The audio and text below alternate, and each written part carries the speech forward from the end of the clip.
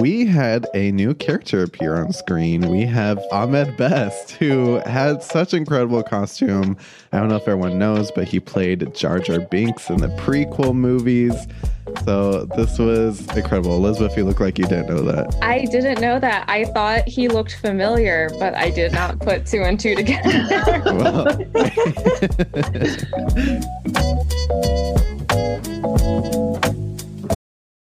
This episode is brought to you by Paramount Plus. Get in, loser! Mean Girls is now streaming on Paramount Plus. Join Katie Heron as she meets the plastics in Tina Fey's new twist on the modern classic. Get ready for more of the rumors, backstabbing, and jokes you loved from the original movie with some fetch surprises. Rated PG-13. Wear pink and head to ParamountPlus.com to try it free.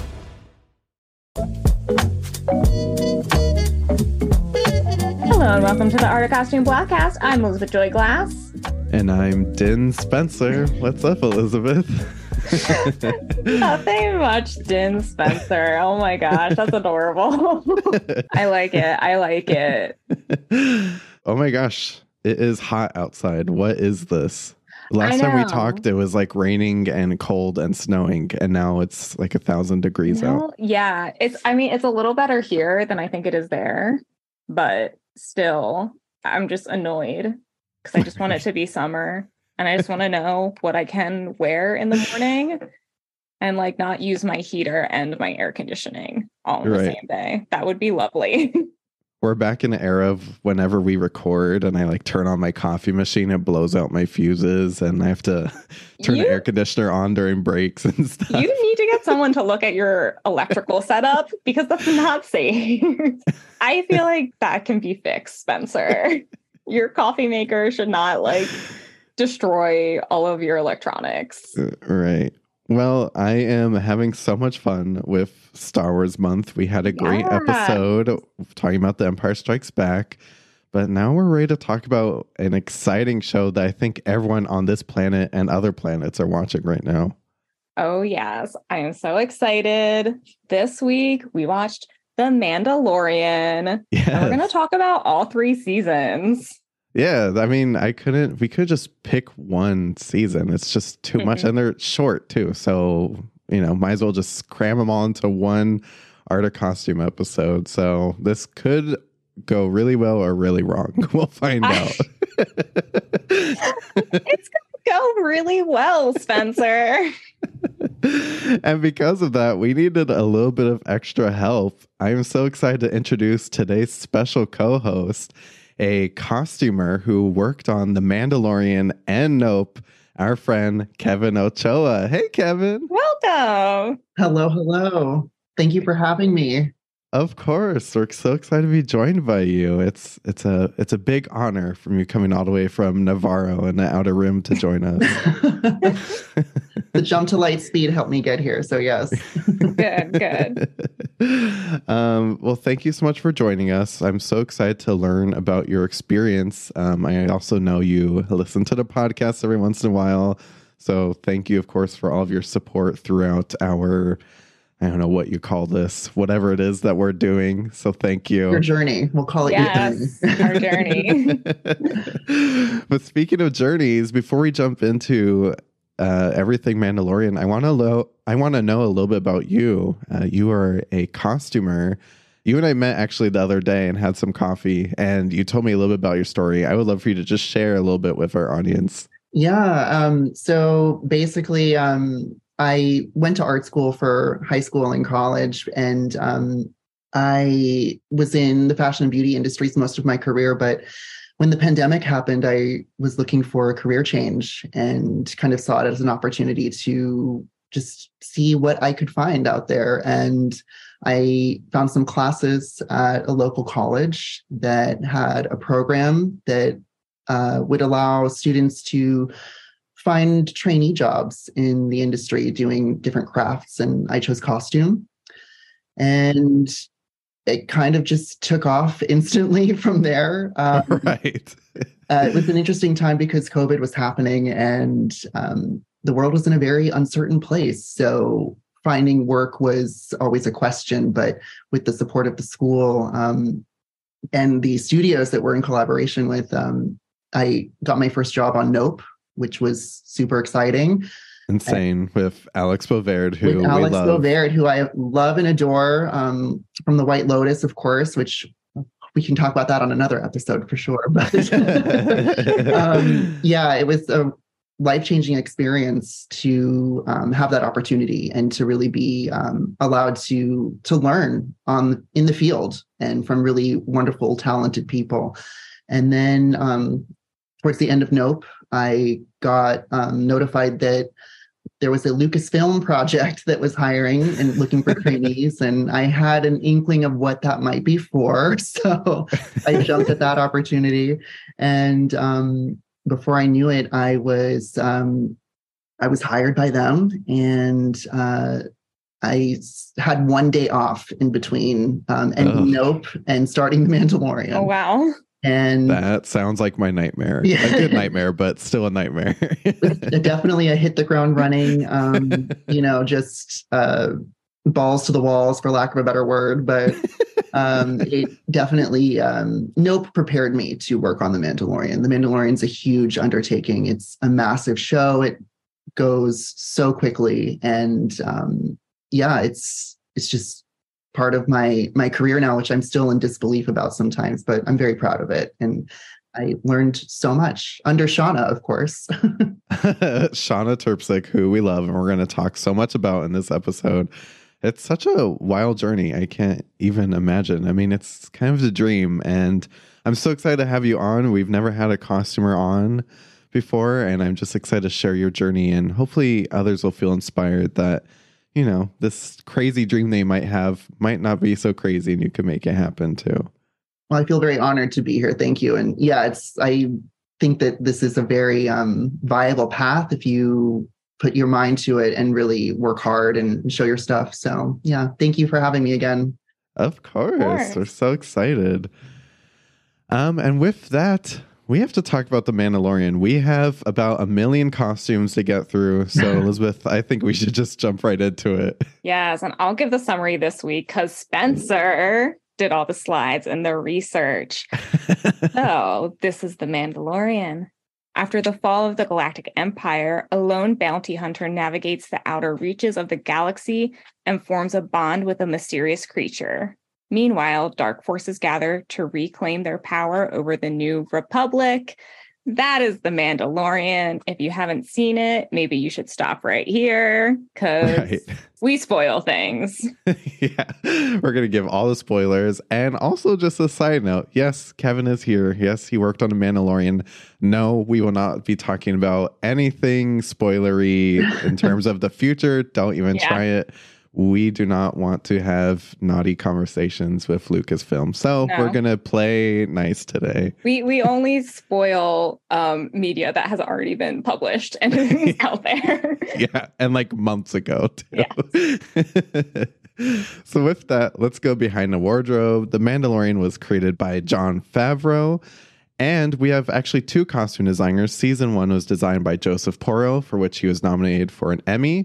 And then seasons 2 and 3 was designed by the lovely Shauna Terpsick, for which she was also nominated for an Emmy. You will know Joseph's work from a TV show called Salem, which I don't know if any of you have seen. Elizabeth, I knew you've seen it. It's so good. You told me to watch that. You got to see it. I don't think I finished it, but it's very like spooky, over the top, cheesy, stupid, but like brilliant. Also Independence Day, Stargate, Super Mario Brothers, and the Orville. So very up Elizabeth's alley, I'll say. Yeah. And then we have the brilliant Shauna Terpsick, who I absolutely adore. You will know her from her work on Mighty Morphin Power Rangers, which I grew up on, and I've already told her this 1,000 times. Firefly, which is up Elizabeth's alley. Angel, Much Ado About Nothing, The Cabin in the Woods, and The Book of Boba Fett, for which she was nominated for an Emmy and won a Costume Designers Guild Award. And we also have a special bonus episode with Shauna about The Book of Boba Fett. So after this, go listen to that episode. It's one of my favorites. I basically was very starstruck the entire quick interview. So lots of fun. And also, Shauna was working on a new TV show called Ahsoka, which is coming out soon. So get ready for that. I know I am. Oh, exciting. That must have been wonderful fun to work on. Yeah, I wonder who else might have worked on that. Can you imagine if like Lucasfilm was like shooting poison darts at us?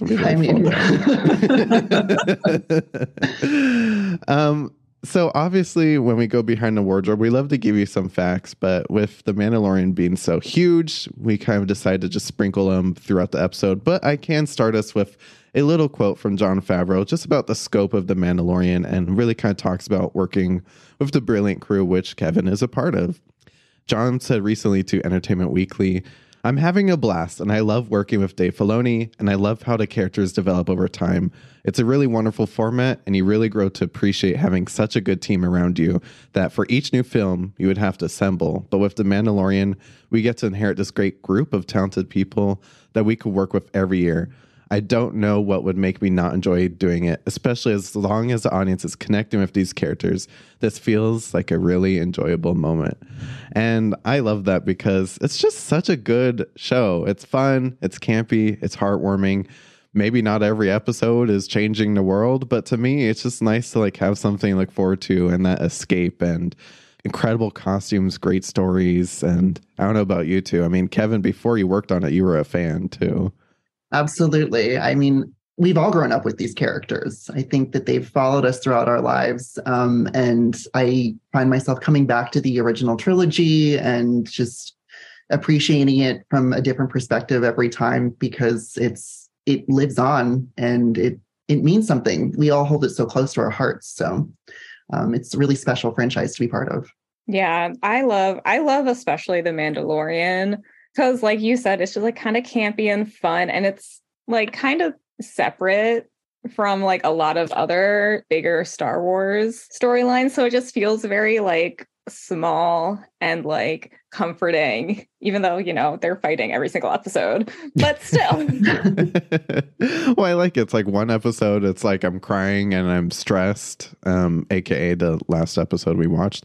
And then some episodes you're like, oh, Lizzo's here. This is nice. You know? Like a space cowboy on his journey, you know, he's going to different planets and places and just having these different experiences and interactions. It's fun. It's like you said, every week's a different story, which is great. A chapter, if you will. Well, if you do go back soon, if you could just tell them to never end the show as long as I'm still alive, that would be fantastic. I'll see what I can do about that. Yes, I have so many conversations with the creator. And with that, let's take a quick little break. And when we come back, we have a lot of costumes to zoom around through. This is the way. This is the way. Okay, bye.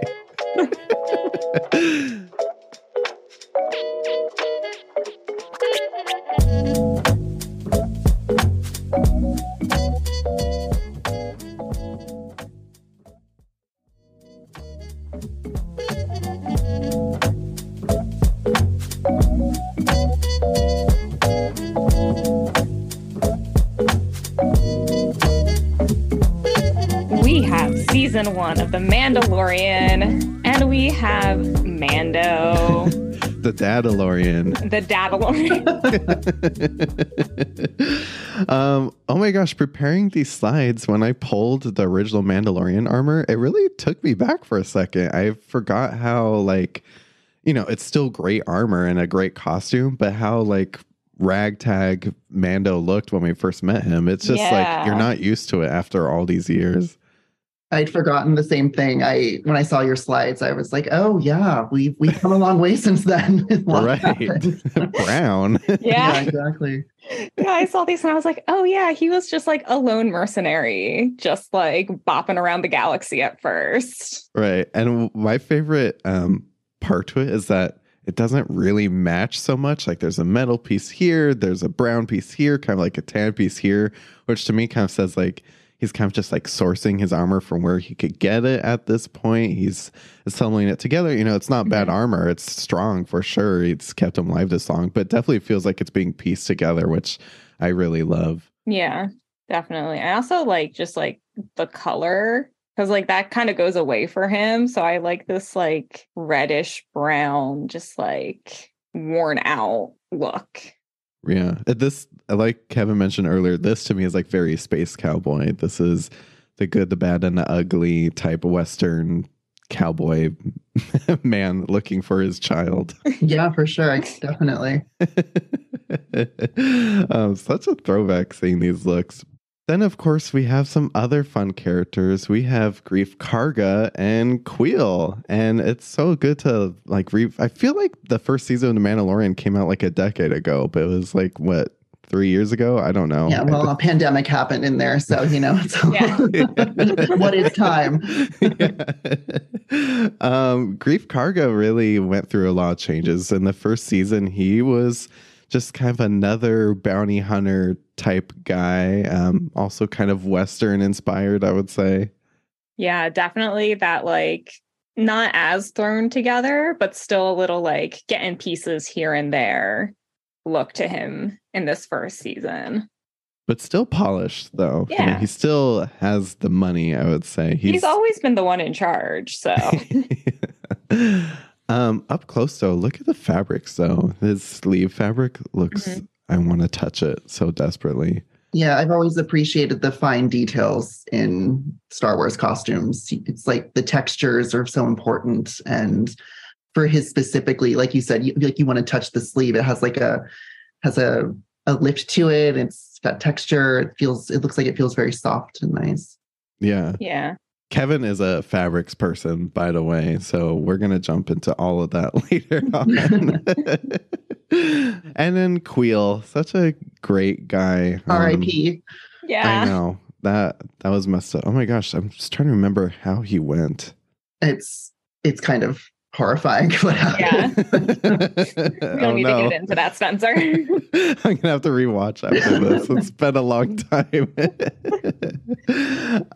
But yeah, it's just, I love those first episodes. I wish I could like erase my memory and go back and rewatch them for the first time, because I remember how exciting this was when the show started every week, you know, with that scary mud rhino. I don't remember what it's called, and Grogu lifting him up with the Force. Like, do you remember the first time you watched that? You're like, wow. Yeah, well, that's the thing with the first season specifically. I remember watching the first episode, and I think everyone was kind of unsure about what it was going to be, what it was about, what the theme was, what the story was. And it wasn't until the very end of the first episode when you see Grogu for the first time. And back then he was just known as the child or Baby Yoda.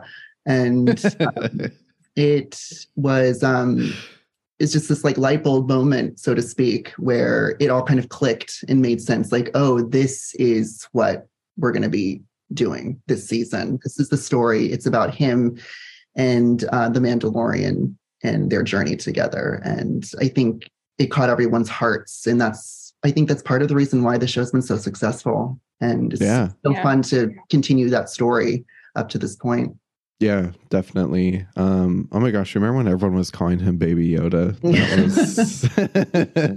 I mean, some people still do, but I imagine it's probably banned on set. You don't have to answer that, though. Yeah, I mean, it's one of those things. I was just going to say with the merchandising for him, you know, it's like it's a cash cow for Disney and Lucasfilm. Yeah, for sure. And over the years, you'll see the merchandising change with the name. It's like it said the child for a while, then it says Grogu, and now it's going to need to say Din Grogu. You know, it's interesting to see that that changing over time as well. I feel bad for the people getting his name tattooed or something, and they have to cross it out every season. Keep adding on little by little.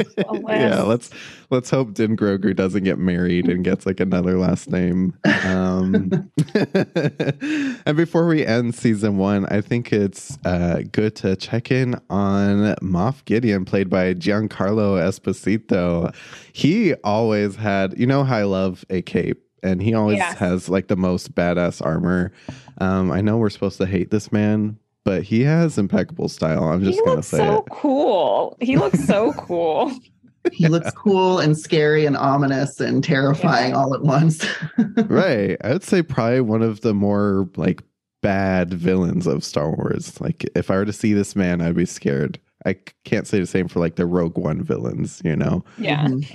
This man scares me, but also I want to shop his closet.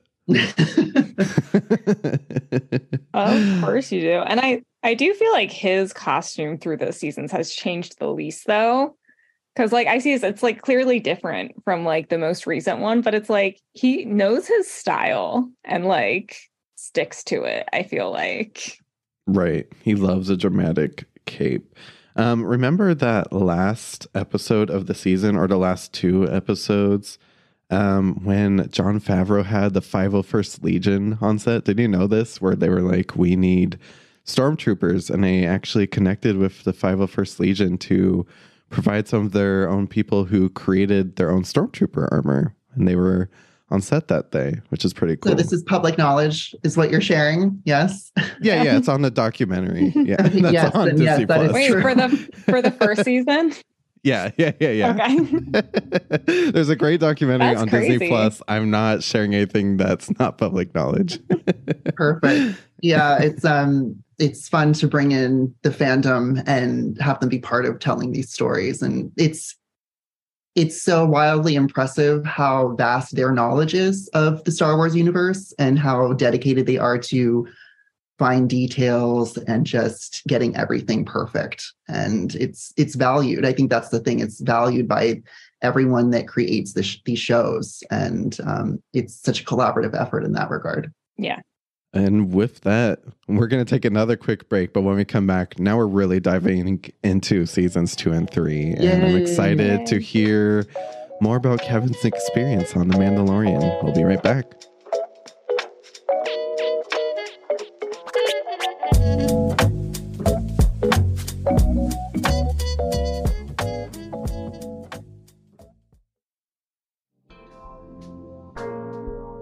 Hi, this is Dan, audio engineer of the Blogcast, here to let you know that if you wanted to support the show, you can head over to theartofcostume.com/podstore. There you can buy some awesome TeePublic merch with the Blogcast logo.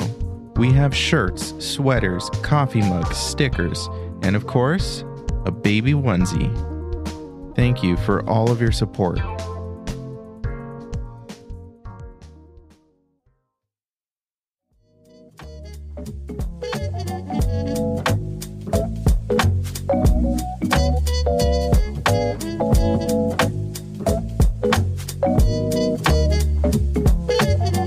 And we are back and ready to talk about seasons 2 and 3, designed by Shauna Terpsik. And with that, I have had the chance to interview Shauna not once, but twice. So I actually do have some quotes to be able to share about her experience working on season 2 and some from season 3. So when we talked about season 2, she told me the experience was like no other. John has brought together a band of incredible artists and technicians, but most importantly, a group of Star Wars fans through and through. The show is fast-paced and a huge undertaking, and we all want to give our all for every moment and every look. It's the most glorious and rewarding challenge. I often squeal with childlike excitement when a costume is finished and on the actor. And I have to say, just talking to her, I know that to be true. She is a big nerd, just like the rest of us, which is why I love her so much, because I know that she is being genuine when she says that she really loves this and is passionate about it. And I bet Kevin could probably attest to that. Yes, that's very true. Every day in our office and warehouse, she's such a wealth of knowledge and is so excited about every single thing that we're doing and just knows exactly what it needs to be. And that's why it's so wonderful working with her, because you can trust her to guide you towards this end goal that we're all working towards, which is creating these beautiful costumes. And again, she's such a nerd in all the best ways and just has such a vast knowledge of the universe and the franchise itself. And she's always immersed in books, and we're trying to tell her not to rip pages out of books, but things happen. We need source material. So it's really fun to work with someone like that that's so passionate about what we're doing day after day. And with that, let's talk about the Mandalorian again, Din Djarin, who has his new and upgraded armor in seasons 2 and 3. And this to me just looks expensive or rich. He's protected. I mean, after seeing that season 1 armor, it just feels like he rolled up in a new SUV Escalade. It's just so nice. Yeah, he looks great. He looks wonderful in his upgraded armor. It's, shiny and polished and new. And yeah, he's ready to go. So ready. And I feel like this fits his character more than the original. And I'm also like, ooh, he's like growing up, getting more like responsible for his role in the universe. Yeah, and I love that all matched because his helmet stayed the same, but his armor hasn't. So that really, now that I've seen season 1, I'm so happy that we're there because that would have continued to bother me at this point. So he has the whole new set. He looks incredible. I don't know how to build this kind of armor, but it's kind of like on my bucket list to somehow end up with Mandalorian armor one day. I'm going to have to like make lots of friends at Star Wars Celebration or something because I need this. I need this for me. Well, the cosplayers are so dedicated to getting it right. I mean, I've seen some wonderful cosplay costumes, and it's definitely impressive to me how, again, detailed everyone is with what they do. It's wonderful. Right. And then the next character I want to talk about, there is an episode in season 2 where we finally get to see Ahsoka in live action. Elizabeth, did you ever watch the Clone Wars cartoons? I didn't. Oh, got to get on that. Yeah. I watched the 2D, it wasn't, I forget what it was called, but there was like a 2D cartoon that I watched and I loved. Oh, and then the movie you're talking about. Yeah. It was on, I think it was on Cartoon Network. Mm-hmm. But I love that. And then when Clone Wars came around, I was like, already seen this. No. So I need to go back and watch it. But at the time, it didn't cross my mind that it was something I should watch. Well, I believe it's all on Disney Plus. I think everyone should go and watch it. Also, Star Wars Rebels, because it's going to help you with the upcoming show, by the way. But I love the Star Wars Clone Wars cartoon. I love Ahsoka, Ashley Eckstein. So when Rosario Dawson showed up on screen, I not to be dramatic, but I cried. It was so exciting. And her costume is just incredible. Such a moment. It was, especially because I wasn't expecting to see her in this. When I saw this episode, I almost immediately reached out to Shauna, and she shared some notes about working on Ahsoka specifically and just bringing to life these live action characters, because Bo-Katan was also one who came from the cartoon. She said, I've been going to Comic-Con in San Diego for years and years, and I have great respect and understanding for the legacy of these iconic characters. By staying loyal to Dave Filoni's vision, created an animation, but applying my knowledge of how a costume must work for live action and movement, I knew we created something magical.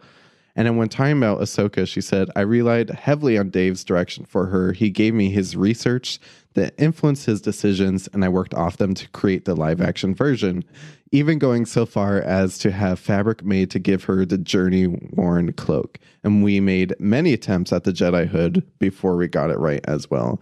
So I could just imagine that the process of trying to bring this beloved character to life must have been probably pretty scary. The cloak itself, I've seen it in person. It's beautiful, and it's handmade, and it's so much texture and detail to it, and it's every bit of what you want it to be. It's a Jedi cloak. It looks really, really cool. That's so cool. Have you ever worn it? You don't have to. No, I've never worn it. Believe me, fighting the urge every time I see any Jedi cloak. It's my goal to have one at some point.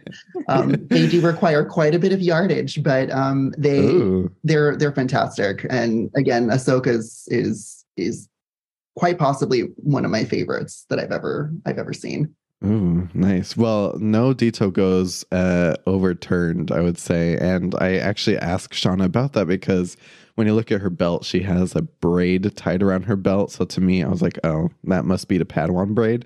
So when I confronted her about this, she laughed and said, it may or may not be the braid. Some influences are like art, up to the interpretation of the viewer. Every detail for costume means something and comes from her character's evolution. But it's important to me to let the viewer participate in the storytelling. That actually is like kind of what I love about The Mandalorian. They give so much, and you're kind of able to draw your own conclusions on things. I think this speaks very well to Shauna's perspective on design, because we, create so many costumes for these shows, and there's so many fine details that go into every single one, and everything has to tell a story. It needs to be part of the character's story. And she just has such a unique and skilled way of understanding what is appropriate for each character. And it helps whenever we're sourcing and shopping for anything that we need. It's really it's why everyone looks so unique and special at the end of the day. I love that. And who I also love is Bo-Katan, played by Katie Sackhoff. It was so good to see her also in live action. And Kevin, you actually got to work with her, I'm assuming, on season 3, or at least in proximity. I was around, yeah. So Shauna also talked about this.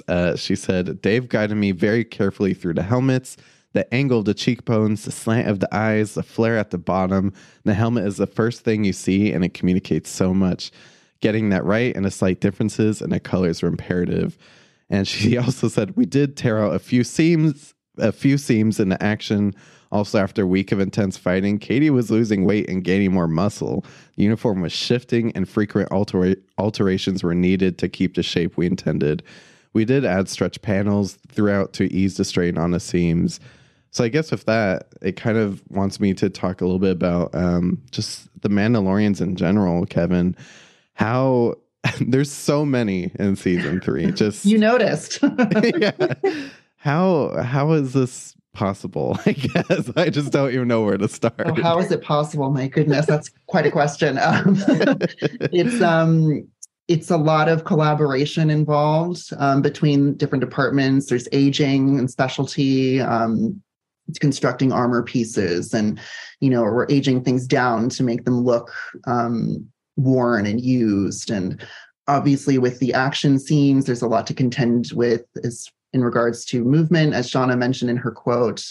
There's so many elements that go into preparing these costumes for the screen, and each one presents its own challenges, especially in the most recent season when we had the coverts. You see them all. I'm just looking at your slide now with that group of them standing there.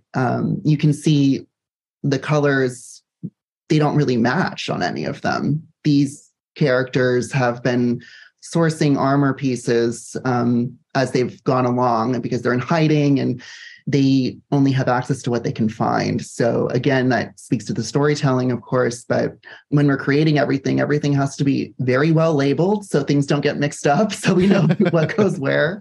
So that's very important.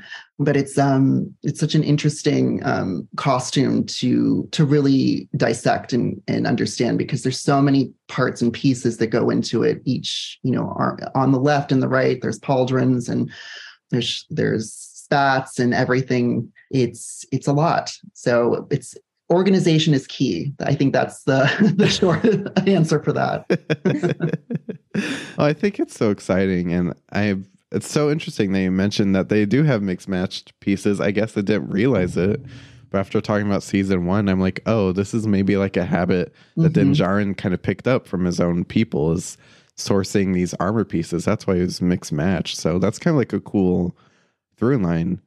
And this is the first time we've seen children, younger children as Mandalorians as well. So it's like, paring down the costume to fit a child, and the helmets have to be made a certain way because they're smaller people, and again, it's just the challenges that are presented with these costumes.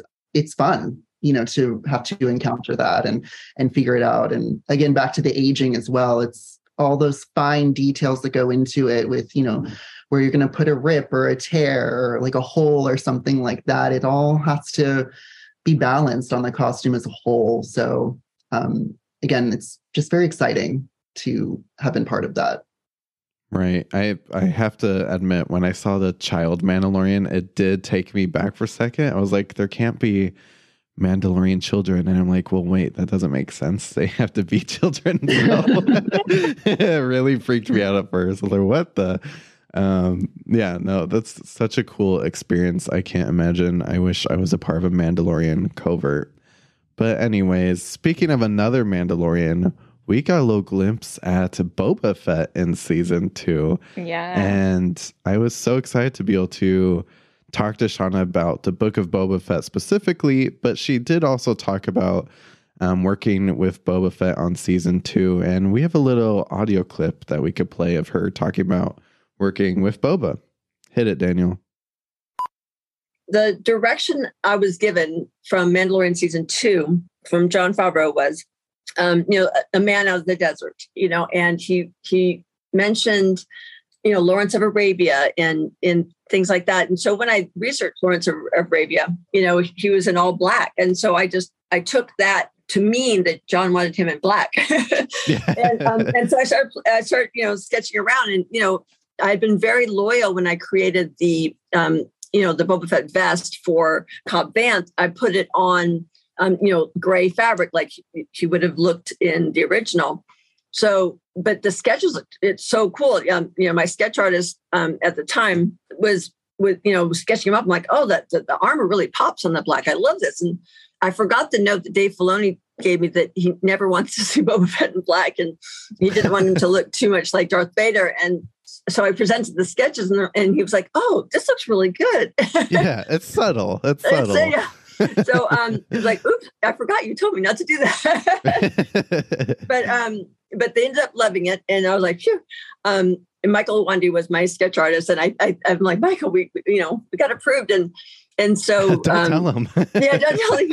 So bringing him to screen, to me, because I was changing his look so much, it took some of the pressure off because we were making a new statement, and I was under the protection of John and Dave and Doug Chang, that I knew they wouldn't let me mess this up. I was in very good hands. Yeah, that's a true story. And I think it also speaks to Shauna's artistry. And when she believes in something, she's going to go for it. And she's going to do everything she can to convince the powers that be that this is the way. This is the way. This is where we need to go. And more often than not, she's able to convince them. And it means it speaks to her talent and skill as a designer, but also a fan of the franchise in and of itself. She understands what things need to look like to really tell the story. And I think that Boba Fett wearing black in that part of the season was the right choice. I think it really came through beautifully. I agree. I love the Lawrence of Arabia influence because it really comes through, but she definitely Star Wars fight it. And it's just also for Boba Fett, it's such a departure for that character, and she just made it work so beautifully. Yeah, it's such a great costume, especially once I think everyone should go watch the Book of Boba Fett, listen to my interview, because she also really talks about the influences of the Tuskens and how that inspired his costume as well. So go listen to that after this and get a little bit more details on that. And as well as Fennec Shand, who's one of my favorite characters. So you've got to check out the interview. With that, let's dive into just fully season 3 at this point. And I was so excited to see Coruscant. Yes. Kevin, there was 1 or 2 costumes happening on Coruscant. What was it like being a part of this episode?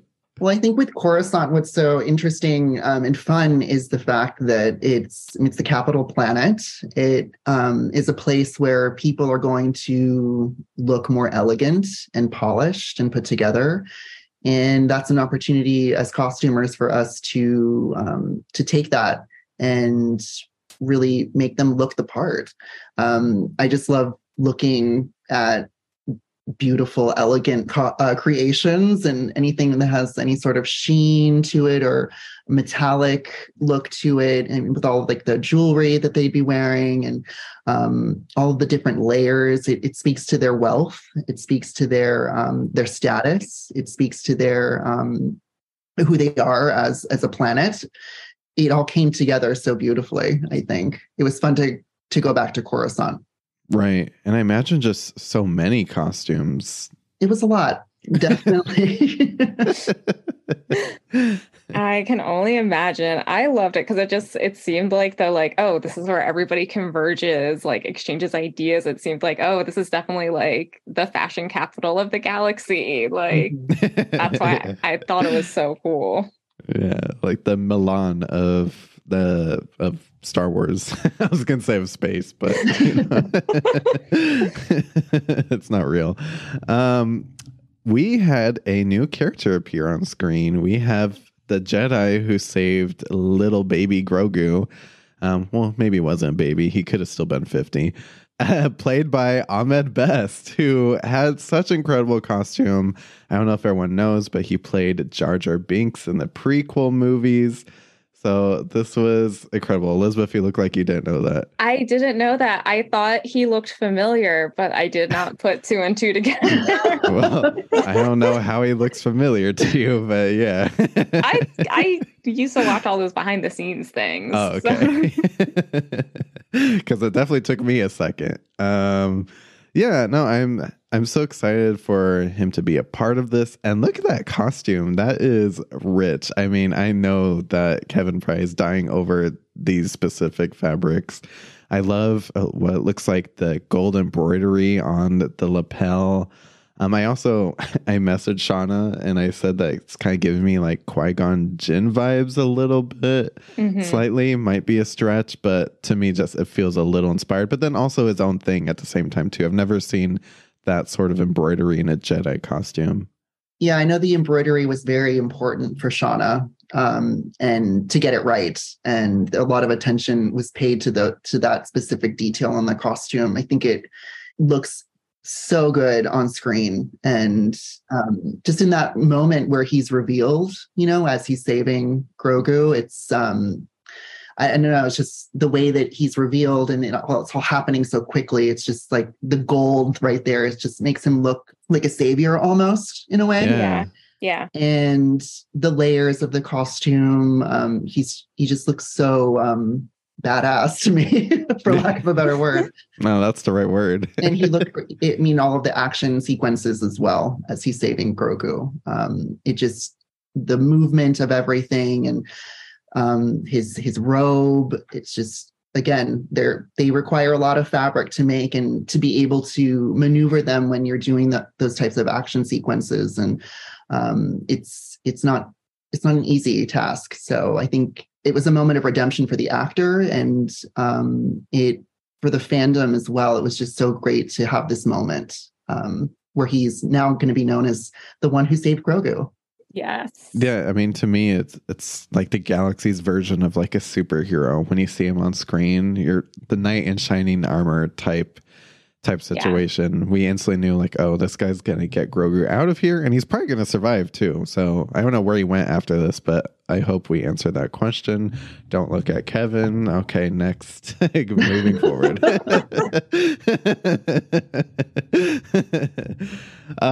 With that, we have some nightmare fuel I would love to talk about.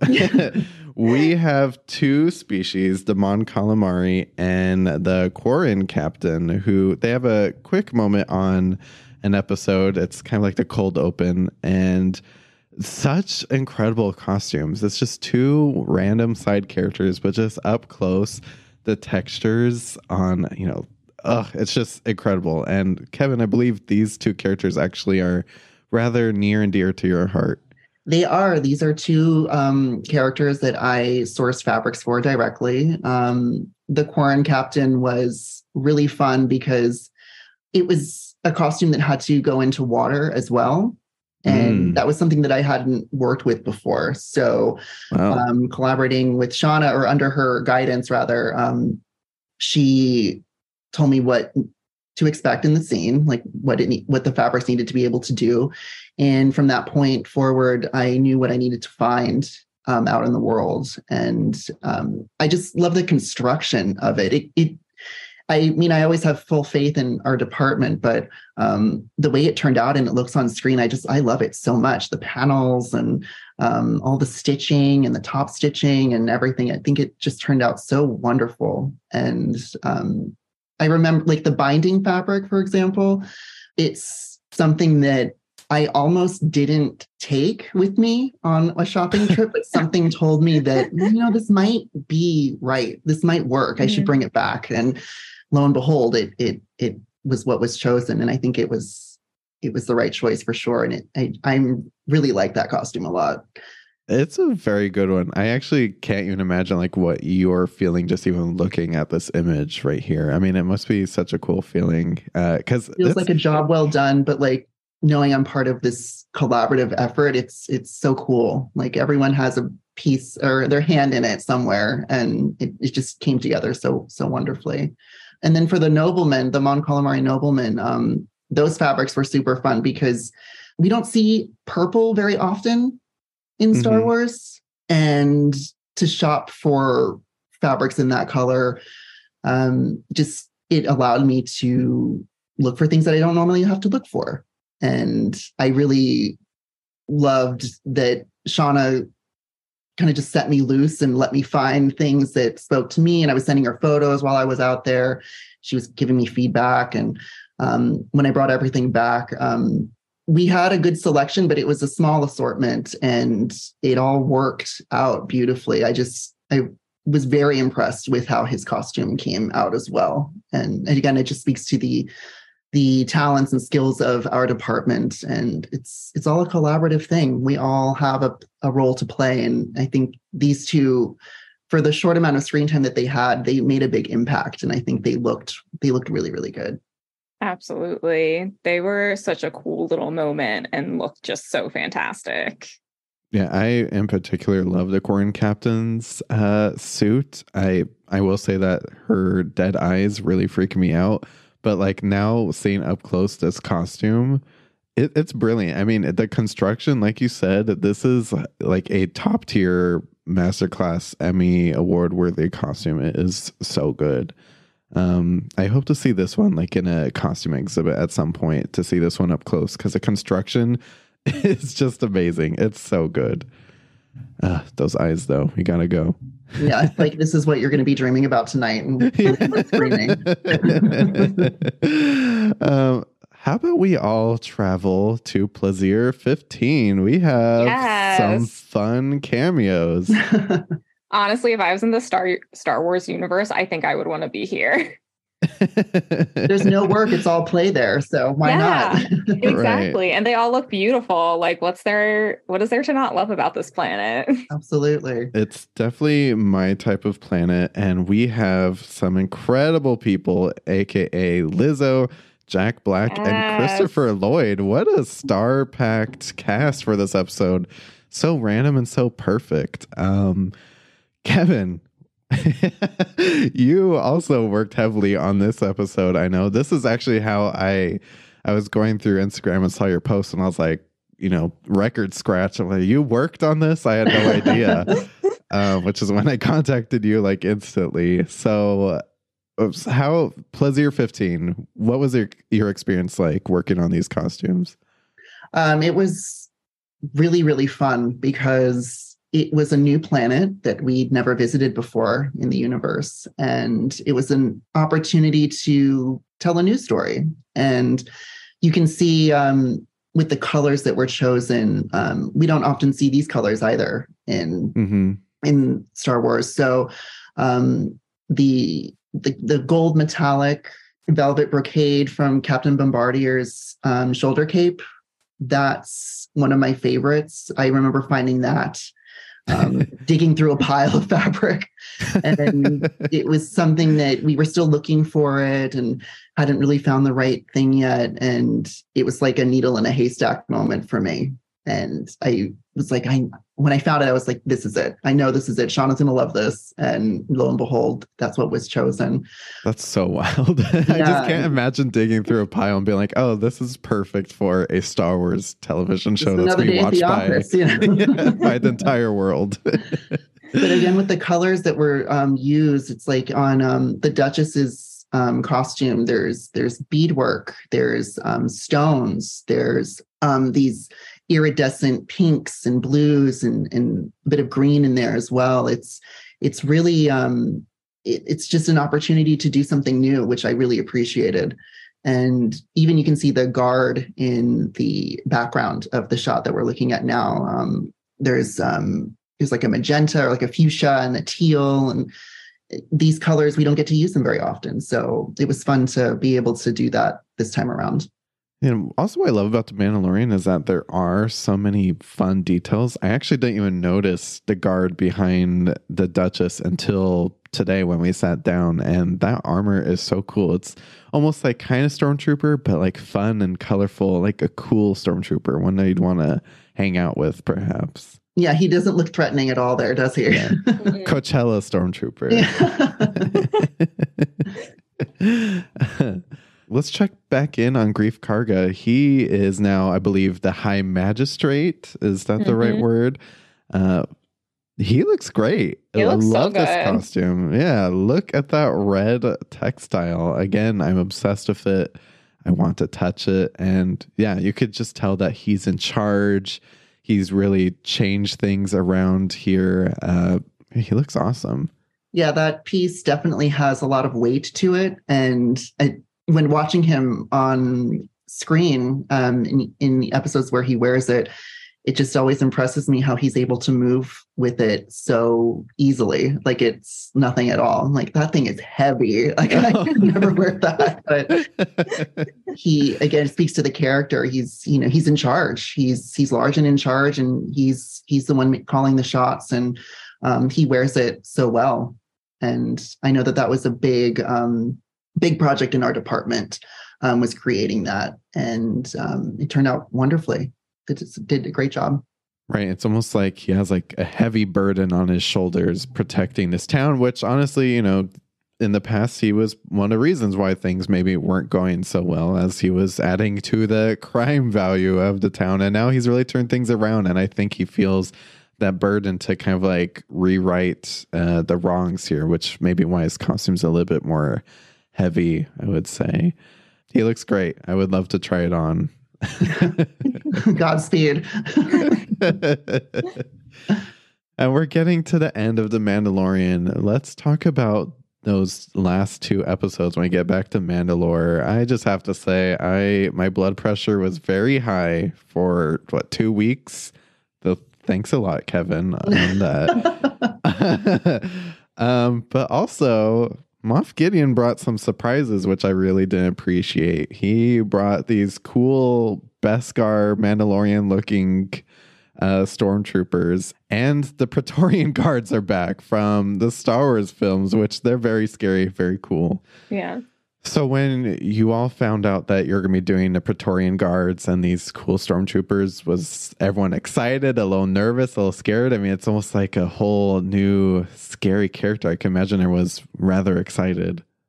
It was very exciting. I remember seeing some artwork that was shared with me. And I mean, I knew what they were immediately and was stoked that I was going to be sourcing fabrics for them as well. It was an opportunity to continue these costumes through the storyline of The Mandalorian, but Shauna's always looking for ways to improve upon things that have existed and make them look even better than they already do.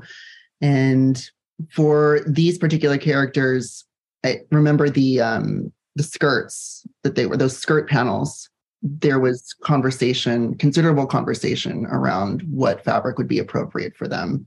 Again, they are doing very involved action scenes where they're moving around quite a bit and doing all sorts of stunts. So it needed to be something that could withstand that type of demand, but also they needed to move properly when they're just standing there and kind of shifting their weight around. It needed to look substantial and have a certain weight to it. So I think that each costume provides its own challenges, but these ones were really fun to make. And I mean, they're so badass the way that they look. They're red, and Yeah. red's another color that we don't often see in Star Wars unless we're dealing with, the bad guys, so to speak. Red usually means someone's fucked, honestly. Yeah, someone's about to get, taken down a notch or two. But the way that they turned out was really great. And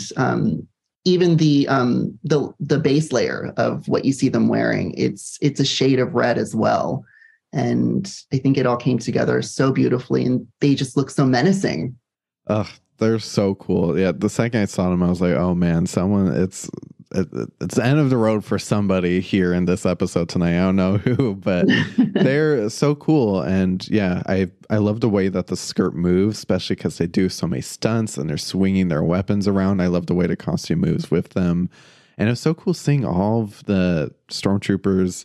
Well, I'm sure they have a different name, but all these troopers and the Mandalorians fighting on their jetpacks. That was exciting action. I don't know what you thought, Elizabeth.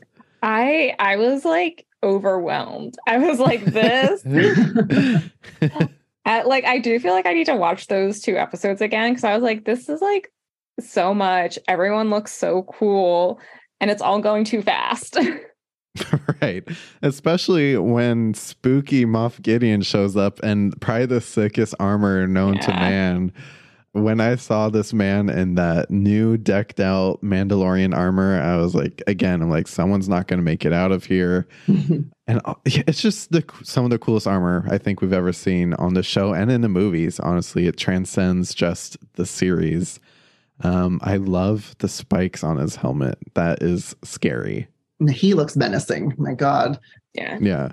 Also, I have to say, I was one of those people that felt like maybe the armor was a spy, especially seeing the influence in his helmet, but I was proven wrong, and I'm sorry, girl. I definitely didn't trust you for an episode or 2. These episodes had us searching our feelings. I was feeling it.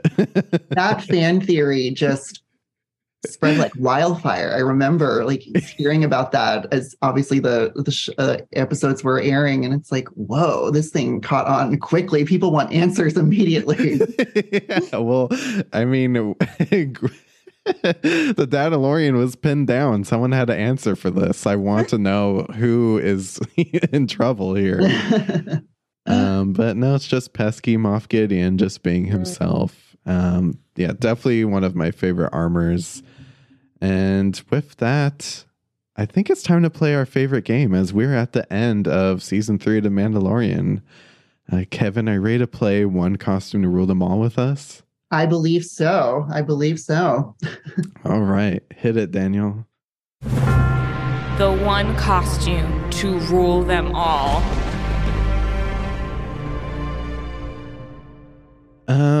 Elizabeth, why don't you go first?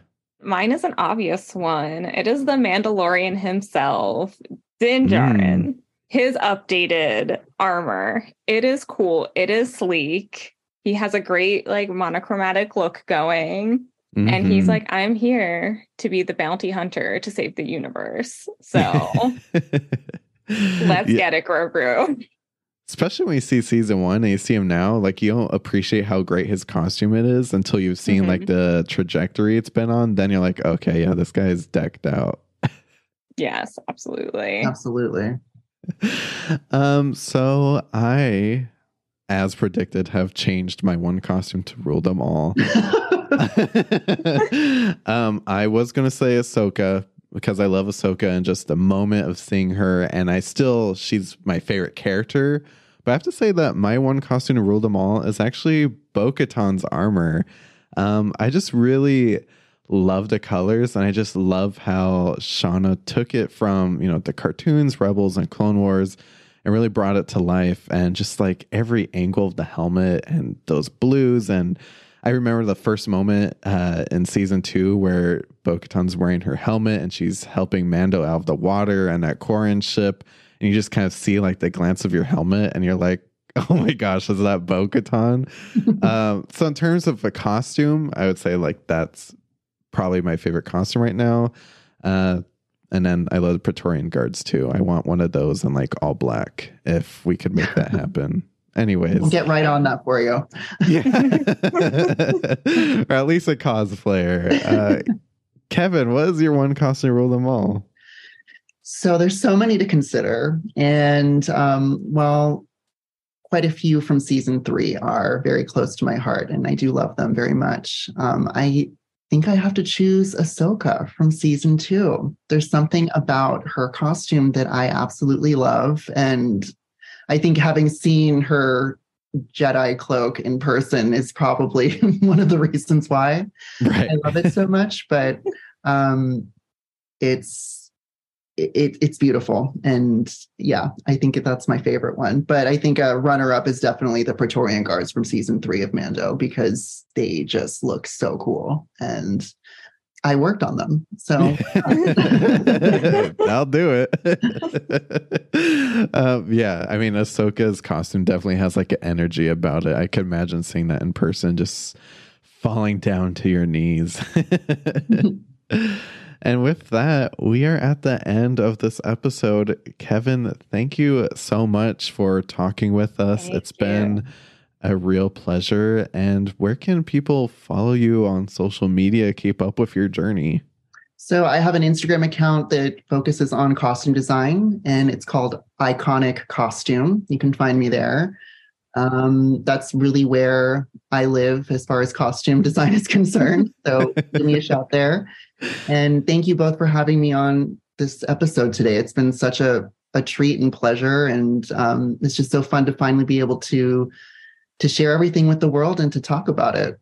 So thank you. Thank you again. Of course, we're beyond excited for you, and I'm so happy for you, and I can't wait to see what else you're doing next.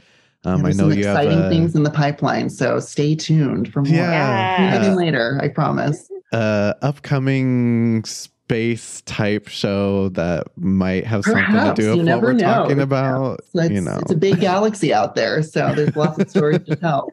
So stay tuned. Definitely read between the lines. Thank you so much, Kevin. Thank you. And thank you. With that, if you all enjoyed this episode and want to tell us what your one costume rule them all is, don't forget to leave us a voicemail at 626-515-1826 or send us an email at theartofcostumeblogcast@gmail.com. Elizabeth, what are we watching next week? Next week, we are definitely changing it up. We're doing a 180, and we are going to watch Burlesque. Oh, that's a whole different type of vibe. Very fun. Very fun. Different galaxy. We unfortunately are at the end of our Star Wars month, but in our next episode, we are getting into our cabaret-esque burlesque month, and we're starting. I've been telling Elizabeth to watch Burlesque ever since we started this podcast, and I'm finally getting my wish. So you are after many, many months of telling me I need to watch it. It's one of the greatest movies of all time. Kevin, have you seen it? I have seen it. I actually saw it in the theater. I remember that when it came out. It's quite a while ago, but I have seen it. I think that's the only time I've ever seen it, actually. But I might have to give it a rewatch now that you're both going to be discussing it. So yeah, you're getting like a few months head start compared to everyone else, so you have some time. But everyone else, watch Burlesque. It'll be our next episode. Don't forget to follow us on Instagram at The Art of Costume Pod, TikTok at The Art of Costume, merch store, theartofcostume.com/pod store, and don't forget to leave us a 5-star text review on Apple Podcast. It really does help. And don't forget to follow Kevin on Instagram at Iconic Costume. Thank you all. This is the way. This is the way. Yes, this is the way.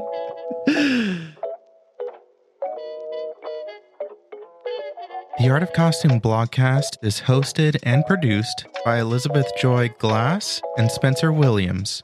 Our audio engineering and editing is done by Dan White. Follow us on Instagram at The Art of Costume Pod, or visit theartofcostumeblogcast.com for all blogcast updates. If you want to support the show, go to theartofcostume.com/podstore. For more costume reviews, deep dives, and interviews, head over to theartofcostume.com, a blog dedicated to highlighting the best in costume design.